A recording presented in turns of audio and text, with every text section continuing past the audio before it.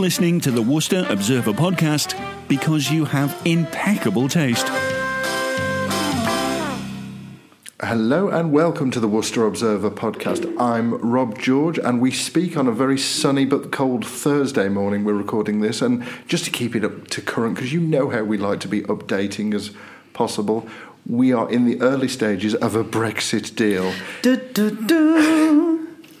You see that it just needed that. Claire is obviously with me, and I thought we'd just start by first reactions. We're not going to be Brexit cast. If you want the whole Brexit rundown, then do tune into the Brexit cast, which is excellent. Hi guys, give us a mention as well. In response, I've just knocked the wire. You see, you don't get that from Laura Koonsberg. But on the surface, it doesn't look too much different. Does it not? I haven't been through it yet. I've only seen the surface, so I will say on the surface it doesn't look too much different to what Theresa May put. Some are saying that it's a softer Brexit, that Boris has given a lot of ground. Some are saying it's actually harder. Labour are predictably saying it's rubbish and we're going to vote against it. I think we're now at the end game. And I think Saturday will now be crucial. But do you think he's going to get enough votes? At the moment, as we're recording this, Thursday lunchtime, no, I don't think he will. So what will happen then, Rob? I have no idea. Then does he have to go back and ask for an extension, or then do we just leave without a deal? What? I don't know. It's all getting so complicated, There are isn't it? rumours as we're recording this on Thursday lunchtime, and I say this because I know it's annoying, but obviously everything changes that quick with Brexit that we are going to be out of date. Probably the moment this comes out, we're going to be out of date. But as we're recording this on Thursday, there are reports that Boris will tell the EU Council leaders that he's meeting later on this afternoon on Thursday. I'm going to move my hand because I keep knocking something. That it's this deal, no deal, or no delay, which you can read into two things: that he's going to put this before the Parliament, and if Parliament rejects it, then he'll take us out without a deal. Or you can look at it the other way, which I'm thinking, and I'm just going to hypothesise here, I'm thinking that if they vote against it this time, he's going to find a way of getting a general election sorted. Right. And he's going to turn around and say, vote for it, otherwise we will have a general election, because I will find a mechanism to have a general election, and I will make sure the country knows that I put a deal on the table and you've all voted against it. Yeah. Because that would be his best way to a majority. But the Brexit Party particularly have already said it's rubbish, which I don't understand. I think Boris is charismatic enough now to actually stand in front of the House of Commons on Saturday when they're sitting. And if you want to know why they're sitting on Saturday and not Fridays, because the EU Council runs until tomorrow. Boris will be in Brussels until tomorrow, which I know is not a million miles away, but MPs have constituency surgeries on Friday, which can't be moved. And people make appointments a month in advance sometimes. So it's to allow the MPs to have their constituency surgeries on Friday, and then they will all return to London on Saturday. I mean, it's precarious times, isn't it? But it's a bit exciting, isn't it? It is massively exciting. If you're a massive political egg, the last 24 hours have been brilliant. There's no deal yet. There's rumours that a deal's been agreed. It's going backwards and forwards. But if I'm Boris Johnson now, I quite simply say I've made some changes. They're not great, but we respect the Good Friday Agreement, and we do leave everything. We do leave this. We leave this. We leave this. And I would turn around and say, no, we're not going to carry on. It's been going on 3 years. It will go on no longer. Vote for it. Don't vote for it. But if you don't vote for it, I will find a way of getting a general election, and I will say to everybody, you voted against it, because the Brexit Party then they'll lose votes because they'll see a Conservative leader wanting to deliver it. Right. The Labour Party in the north of England, they will just hemorrhage votes dramatically because people were like, well, why aren't you voting for it? Aren't you the party of Brexit? Which, combined with the Liberal Democrat surge in London, I mean, there's polling out for one constituency. The Liberal Democrats have put on 34%.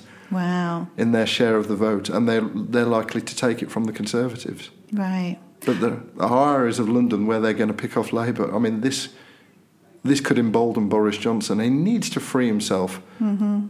But then the man's majority is not great anyway, so we don't know, but there is a deal on the table.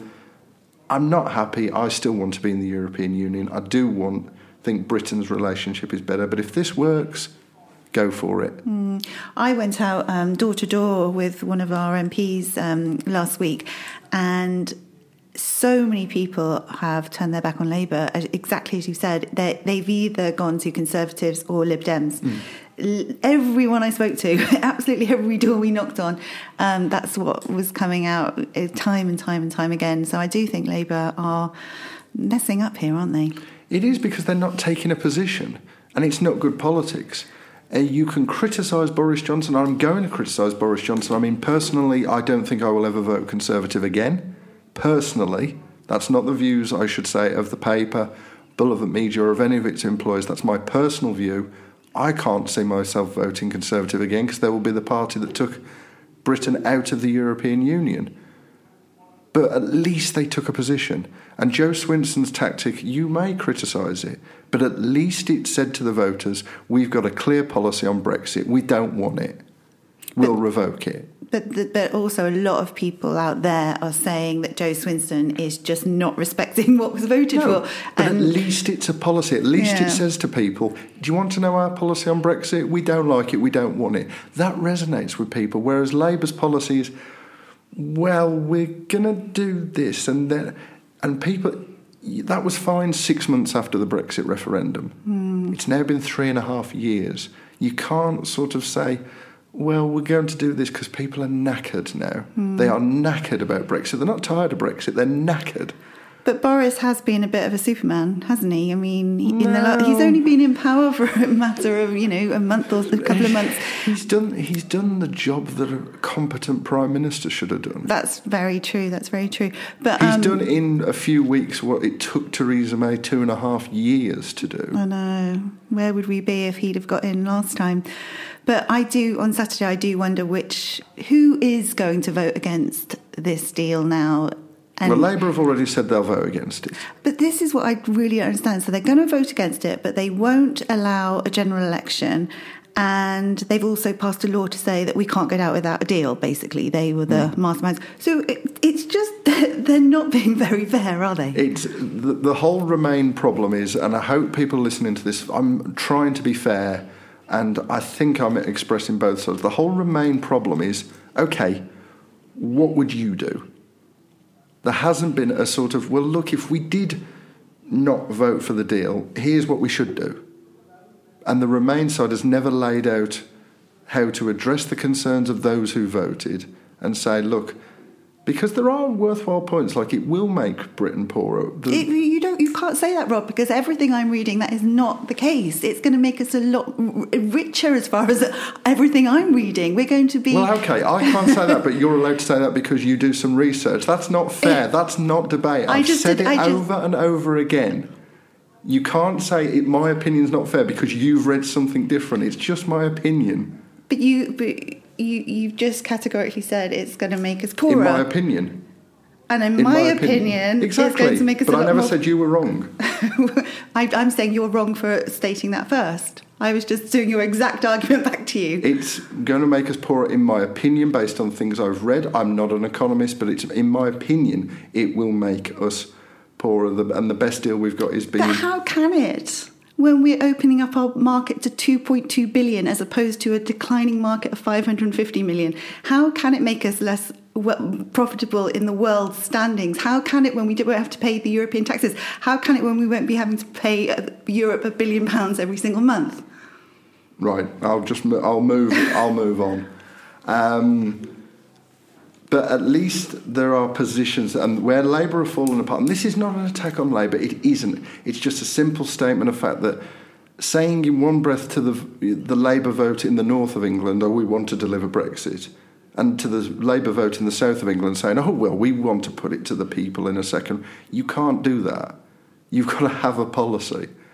Let's face it, Brexit has been on our conscience. It hasn't been on our mind since 2016. It's been on our mind since 2015 when Cameron won the general election. Labour has had 4 years to say, here's what we do, here's why we do it, and here's our core position. And if you like it, vote for us. If you don't, well, we'll try and change your mind. It's been 3.5 years.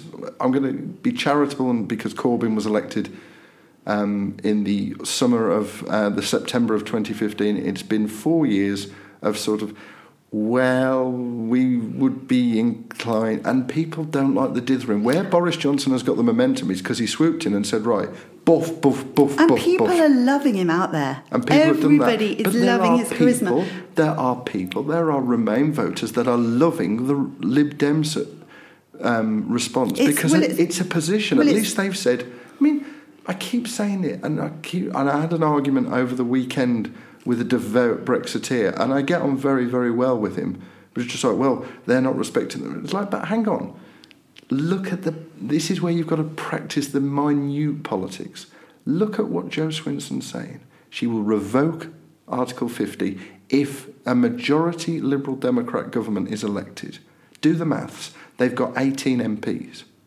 To form a majority, they're going to need in excess of 320. I know, but even putting that out there into the ethos is irresponsible of her, because it's not going to happen. It's not. And it's not irresponsible, because it would require a vote, more of a share of a vote than Tony Blair got in 1997. It would be it would probably be the biggest political landslide we have ever seen as a country. It isn't going to happen. It's a tactic. It's a tactic to say, we've painted our colours to the mast. Here's our position, because they know they're never going to have to enact it, but it's a useful bargain. See, I think that's dishonest politics, and I think people who play that game don't go down favourably in history.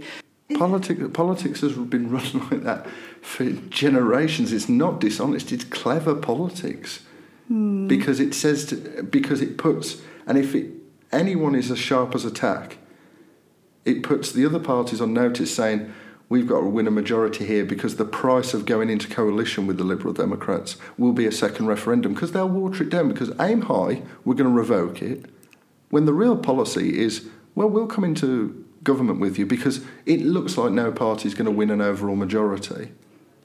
So our price for coming into coalition, that's fine, we'll support your Brexit deal if it goes to another referendum. It's just clever politics. If you like it, you vote for it. If you don't, you won't. But it's the point being of this whole sermon, which I meant to last about 2 or 3 minutes, has gone on for about an hour and a half, is that at least they're putting a clear position. If Labour had a decisive position, Labour would be doing a lot better in the opinion polls. But for everyone saying that it's the Labour and the Lib Dems will be voting against it, there'll be Conservatives voting against this deal. Well, we'll see what happens on Saturday. But I just feel that Boris, and I know I've been banging his drum since the very beginning, I'm a massive Boris fan, and I do think, I've always had faith in him. I don't know, maybe he's been clever here. Maybe he wants it to be not voted on Saturday, and so we can just leave without a deal and save our 39 billion or whatever it is. Who knows? We don't know what's going on behind the scenes. He wants to be the man that negotiated the Brexit deal, because the prize for Boris, if he can extract the UK from the United Kingdom, that's a whole other podcast. If he can extract the UK from the EU, the prize could be bountiful, because you kill the Brexit party stone dead, because what is there to campaign on? Because most voters will then stop listening, because it's the first response to the Brexit party will be, but Boris took us out. But a lot of them don't like it already. No, they don't. But they think that they'd much prefer a no deal. It would shoot the Brexit party fox, because their campaign was, well, it's not the right deal. I think there's a lot of Brexit people who go, I don't care, I just want it to be out. So it would shoot them dead. Labour, it would destroy, because a general election... I think Corbyn is dead, Labour would lose across the north. And a lot of seats in London, I would not be surprised, devout Remain areas will ride onto the Lib Dem tails, and they will elect Lib Dem MPs, the South West as well. So the prize could be bountiful. However, we don't do gratitude very well in this country.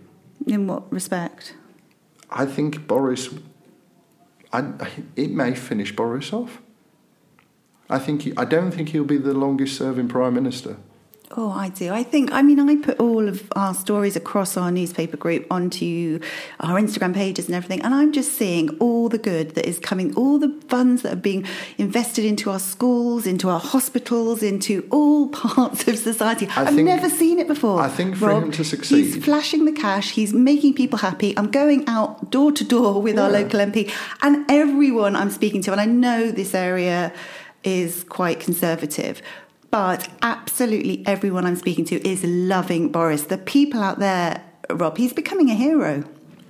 It's not the representative of the majority, though. Well, I think... it's not representative of the majority. Are you talking about the majority of the people in the UK, or are you talking about the Parliament? The majority in the UK, because once Brexit's done, the Conservative Party will be saddled as the party that took the UK out of the EU. And more people voted for that than didn't. But there was 1.3 million votes in it. It wasn't...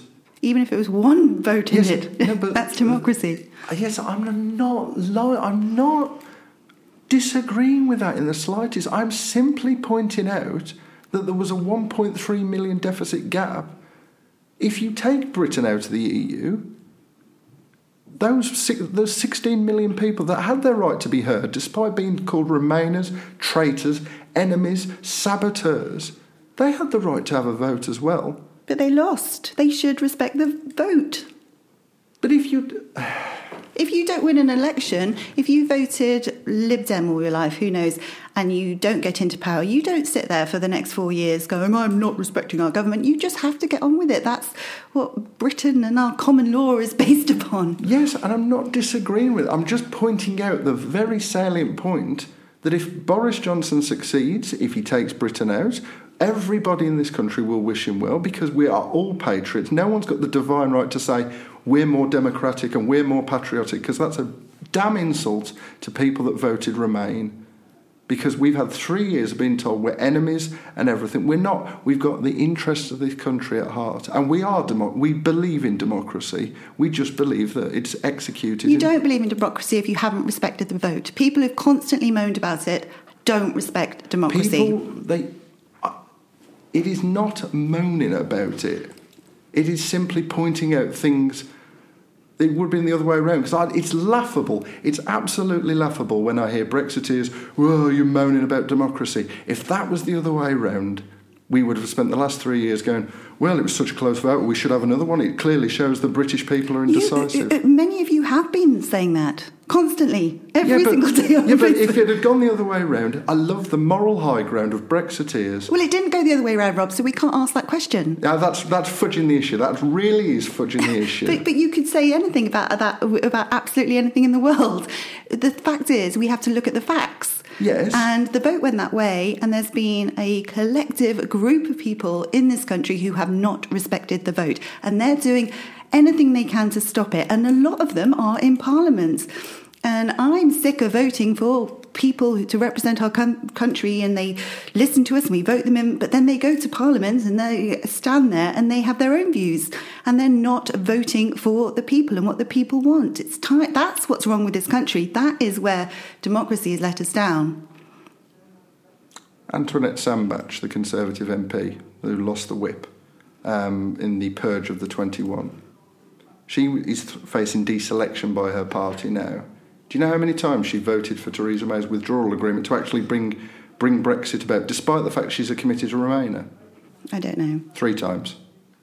Every time the deal to take the European Union out of the UK out of the European Union came before Parliament, she, as a Remainer, voted for it. Right. And now she's being deselected by a party. So she was a Remainer. She voted against... No. She voted for Theresa May. Devout Remainer. Despite that, the withdrawal agreement went in front of Parliament. Every single time Antoinette Sambach voted for it. But maybe and now she's being deselected by a party. Okay, so by Boris. No, by her local party. She voted for the thing that would have took the UK out of the European Union. I'll get that sentence right at some point during this podcast. She voted for it, and now she's facing deselection by her party. Right, because she's a Remainer. Well, basically, that's come from the top, hasn't it? Boris wants a party of people who believe in the way forward, and that's what I call being kind of a strong leader. She voted for the withdrawal agreement to get out. Yeah, well, maybe she was... Not bad for a Ramona. No, I mean, I'm sure that's happened quite a few times, hasn't it? I mean, there's lots of people, but I'm talking about the majority of people.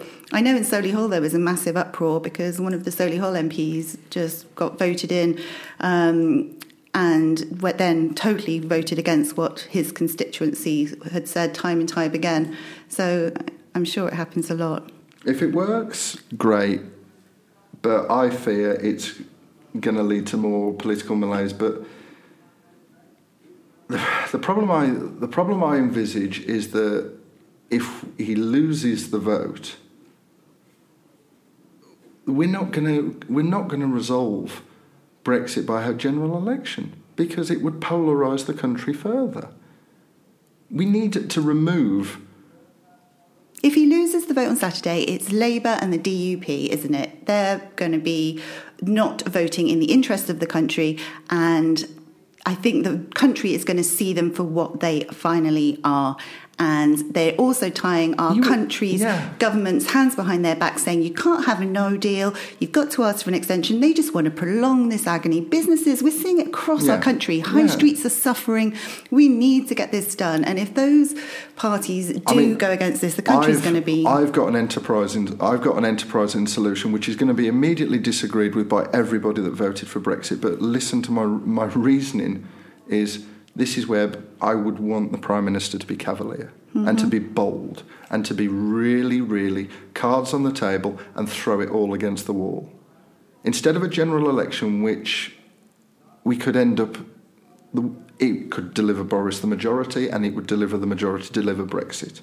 But it could also deliver another hung parliament where Boris again is stymied by the House of Commons and constantly has to negotiate and, I'll water this down. And I would be bold now if I was Boris Johnson. I would say, everything I see says that people want it done.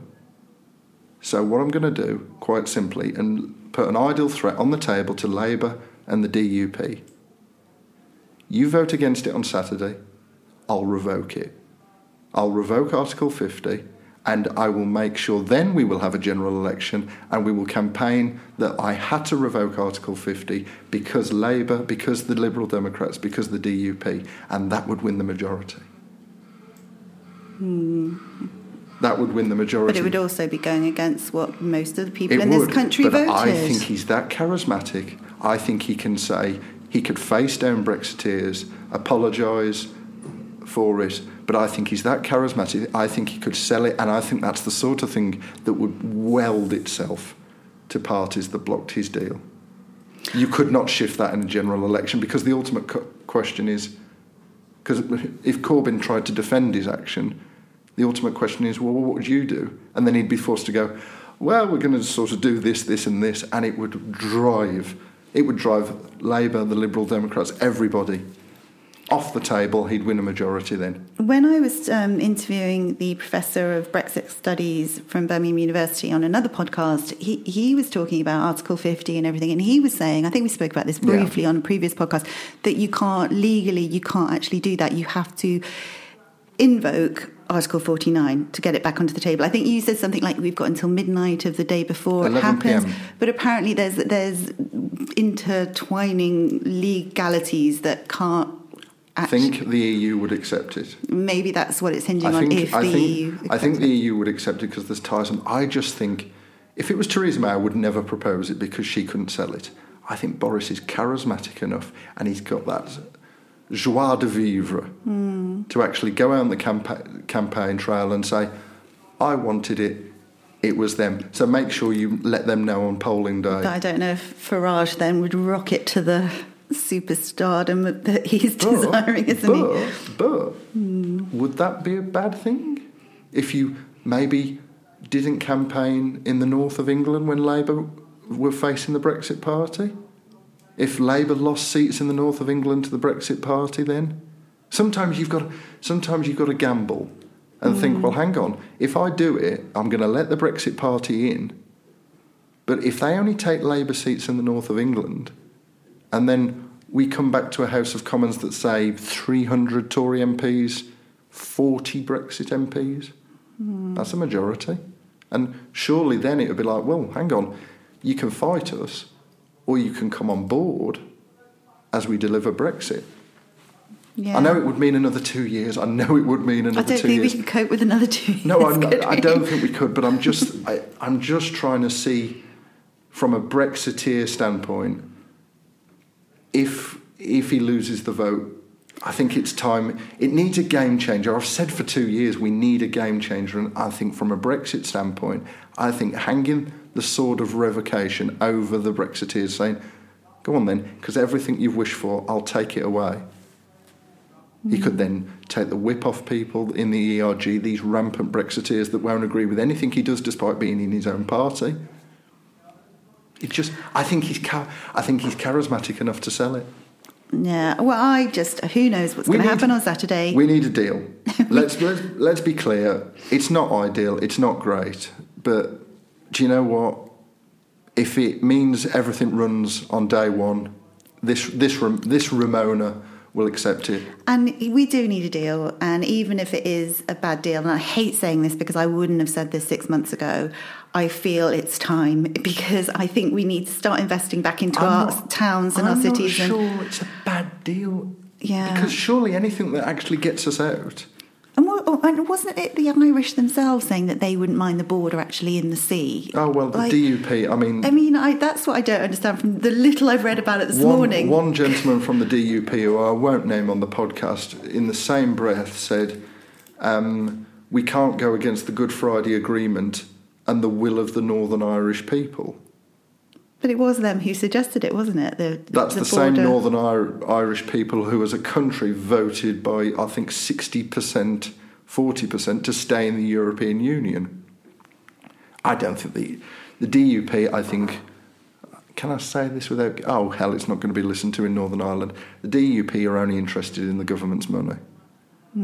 I think principles are left at the door when the DUP, as long as the cash register keeps churning out the pound for them, or the billions of pounds. Anyway, come on, let's move off, because we've probably lost every listener we've got now. Who knows? We could be getting loads more. If we're as popular as the Brexit cast, then do let us know, and we'll replace what's on BBC One. Because Laura Koonsberg's busy, she probably needs another hour off to explain Brexit to somebody. She's somebody who's benefited from this tremendously. All political reporters I think she is the one who's the superstar of today, though, isn't she? Because nobody knew who she was really before all this. Except the problem is, if Brexit gets done, she then has to do packages into the news that don't begin with, "So Laura, tell us what's going on." I know. She can actually, be creative. She hasn't got to explain something. Maybe she should get into politics, because she's very good at explaining things. Indeed. Talking of politics, let's do politics, and let's do politics and planning. The whole hornet's nest that gets people upset and angry. This is the South Worcestershire Development Plan. What's the South Worcestershire Development Plan, I hear you cry? Well, it's a housing blueprint that governs development across South Worcestershire, including Worcester, for the next 2 decades. And there's one already in place till 2030. And now the preferred options document governing development up until 2041 has been released. And Middle Batten Hall Farm, a historic site, green space in the south of Worcester, is not on the list. Which means that if this is put into place straight away, nothing can be built on, and this lovely area of Worcester will remain green and pleasant for the years to come. It has been the subject of a really contentious tug of war. In 2014, planning permission was given for the site. The Worcester City Council fought and got it overturned on appeal, but there was a lot of war of words, and the local councillors involved were very vehemently against it. But the Green Party councillor, Louis Stephen, who represents Batten Hall on Worcester's City Council, has given cautious approval, but warned until this document is actually invoked and put into law, it doesn't stop development, because development can only be banned once the document is in force. And this is for new homes. It's not a this business would be about park or anything. 200, 400 new homes. And do we need lots of new homes in Worcester? Well, the SWDP it lists about 800 new homes are needed between 2030 and 2041 in Worcester. But it has earmarked sites mostly towards Diglis and bringing old sites into new use. But Middlebat and Hull Farm, there's been a campaign group as well set up to oppose it because it's very historic. It goes back to the 12th century there, but the plans have always caused a lot of uproar. So at the moment, it's not on the SWDP. It's unlikely to be put in the SWDP, but the point being is until that comes into force, that document becomes law. Right. The City Council have no protection should a planning permission go back in. I'm just reading your article from the front page of today. So the site has monastic granges. What are monastic granges? I don't know. It may be something you could monastery type. Well, they're monastery, but I don't know what granges because I've searched and there's various different explanations, all to do with gardening. But oh, okay. But there are various different explanations, so I won't want to be pinned down to one particular thing, but it does go back to very old and it should be very protected. old, historic, but it is very nice. Middlebat and Hall Farm is beautiful. If you ever drive past it, it's absolutely beautiful site. It's just lovely. Well, another lovely part of this wonderful city. I don't know what we're doing next. We're doing Billy, aren't we? Worcester's own Billy Elliot, except he's not called Billy Elliot, he's called Billy Jordan, who, as we're recording this, is about to embark on his fourth night of a show in Priscilla, Queen of the Desert, which is at Malvern's Festival Theatre. Billy Jordan, he's 11, he goes to Tudor Grange Academy, and he's won the role as Benji in the musical. Now, I've watched Priscilla, Queen of the Desert, the film. Don't remember many young actors being involved. No, I don't but either. This is a musical version. But good luck, Billy. Fantastic. Billy Jordan. It just sounds like a Billy cool Jordan. name, Yeah. a superstar of the future, doesn't it? Yeah, well, and if you're listening, Billy, and you're on Hollywood and you get nominated for an Oscar, we mentioned you on the podcast. Yeah, come back and talk to us on the podcast. Come back, or if worse, we'll do a podcast in Hollywood. That would be fun. Claire knows all the Hollywood. And I love that Tudor Grange. I keep doing stories and hearing about stories. That is a talented school. It is very talented, They have isn't it? so many of these little... I think it's the new kind of Sylvia Young of the Midlands. Yeah. Because so many kids go there and end up on the West End stage or doing incredible things. I was writing a story, I think, the other day about somebody who's doing something at the Hippodrome in Birmingham. Yeah. Good on you, Tudor Grange. Fabulous. And also really good GCSE results as well, and A-level results, I should point that out. As well, the latest on Oscar now, another lovely picture of this wonderful little boy to tug at your heartstrings, because if it doesn't, you may be dead inside, because he's a lovely little chap who is facing adversities, we've said. And brave Oscar Saxelby Lee's mum and dad have actually said that they want his fight to inspire other children in their fight against similar diseases, and to that end they have revealed that if this astronomically high sum of money that keeps 600,000. I think I checked before I came to record. I think it was something for 597,000 in a month. I mean, incredible. Talk about take your breath away. It's not even 500,000 now. It's over 500,000 in a month. But as soon as it gets to 600,000, the drawbridge will come down, and that money will be ring-fenced for Oscar, and anything else raised will go towards other kids and their families battling childhood cancer. Oh. And they even hope there'll be enough money raised to fund... Where can I... Oh, they want to have enough funds, hopefully, beyond the 600,000, which would look after Oscar's care, to fund research into Oscar's condition. Oh. So that what Oscar has been through, if they can fund research into it, it might help doctors in the future say, right, he's been diagnosed with this, so we can improve the treatment and get attacking it quicker. Great or idea. A different way. It's just absolutely fantastic. And do we know yet, Rob, we spoke about it on last week's podcast, do we know when he'll get the green light, whether he can Well, go? I have breaking news. Oh, okay. He's responded. This treatment that I spoke about last week, where he was going to have this treatment in advance of, they were trying something, he's responded very, very well to it. Fantastic. We don't know any more than that at the moment. it is going on as we're recording this, so I'm not at my computer to find out more or by my phone to actually find out more about it, but he's apparently responding very well to this treatment that he's being given at home. Fantastic. So we don't know what that means, don't want to raise any expectations, but he's responding well. Any of us that have been in the medical profession and had dealings with the medical profession know it's always good news when a doctor says he's responding well. Absolutely. Brilliant. So keep up the fight, Oscar. You know, you're just an absolute inspiration, and I can't praise you enough.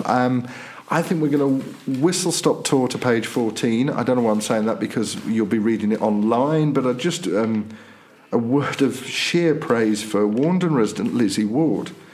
Now, I struggle with my weight. I'm a very, very not very overweight, but I do like my food, and the idea of losing weight seems anathema to me.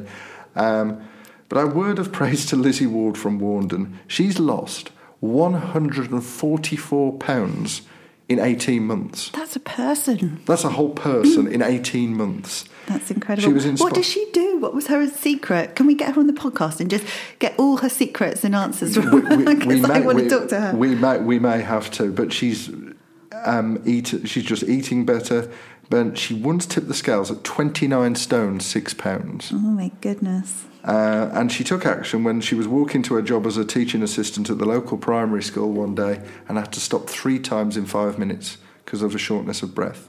Oh. I admire anybody that can do it. Lizzie, if I had a hero of the week, I would award it to you, because the dedication to take action and actually do something to better your life, fantastic. And that is just such an achievement. I'm just reading your article here, and she was saying she'd have 24 packets of crisps a day, and she'd always be eating out and everything. That's the thing, isn't it? It's eating out, because it's cheap. You go to these fast food places, it's really cheap, it's really yummy, but it's just laden with... But not just fast food places, where if you go eat out at a restaurant, because you're not cooking for yourself, you just look at a menu, oh, that sounds nice. You don't necessarily think about the dietary implication, just like, oh, that looks nice, I shall treat myself. Absolutely. But then the portion's huge, and I mean, I can't say this because I've finished recording this and I'm going to order a pizza, which I usually have on a Thursday lunchtime, so I am no person to come and talk about weight loss in the slightest. Well, it's better than 24 packets of crisps and everything, but well done, Lizzie. We're very proud of you, and what an incredible achievement. And yes, let's get her on the podcast, because I'd love to hear all about it. We should do. I think we should perhaps do something on that. That should be an idea. We'll ferment an idea. Just quickly, I just want to mention Worcester City play South Normanton Athletic on Saturday. Marco Adagio, all of you Worcester City fans will know that name instantly. The man who scored an injury time winner on his debut and then an overhead kick 2 days later to have probably the best first 2 games in a City shirt ever seen. He's back with City and will be in the squad for the South Normanton game Saturday as Worcester City look to get back to winning ways in the league. Anyway, we've gone on for so long. That's about 3 hours of your life taken out, mostly by Brexit again. I'm sorry, we'll try not to talk about it next week. What we will do now, though, is talk about everything that's coming up in Worcester in this next week, because it's Claire's What's on Worcester Roundup. For all the things to do and see this week, it's Claire Bullivant with this week's What's On Guide. Thanks, Rob. Once again, loads going on this coming week in and around Worcester. The full list is on our website and also in this week's paper, but here are a few of my top picks of things to see and do over the next few days.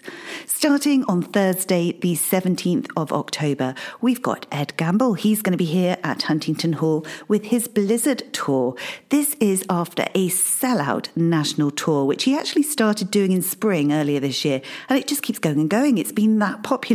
You'll know Ed from Live at the Apollo, Mock the Week, the Royal Variety. He's a very busy man, appearing on everything, so do catch him while he's here in Worcester. He's also the co-host of the hugely successful Off Menu podcast, which he does with James McAster, which has reached number 1 in the iTunes charts recently. He's brilliant, brilliant man.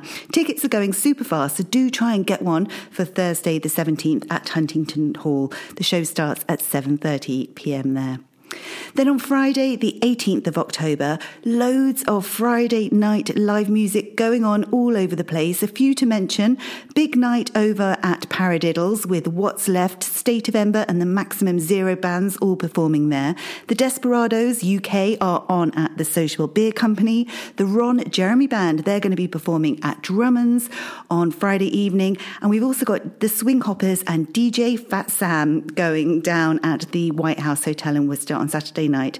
And what I'm going to try and go and see is The Voice of the Heart, Karen Carpenter, happening at Huntington Hall on Friday night. This is a terrific show from the producers of the hit musical Forever in Blue Jeans. And did you know it's now over 30 years since the legendary Karen Carpenter passed away? She left behind an amazing catalogue of hit songs and golden memories, and this stunning show celebrates the music of the Carpenters from Yesterday Once More, Goodbye to Love, Close to You, and Only Yesterday to Top of the World, one of my very favourites, and many, many more superb songs.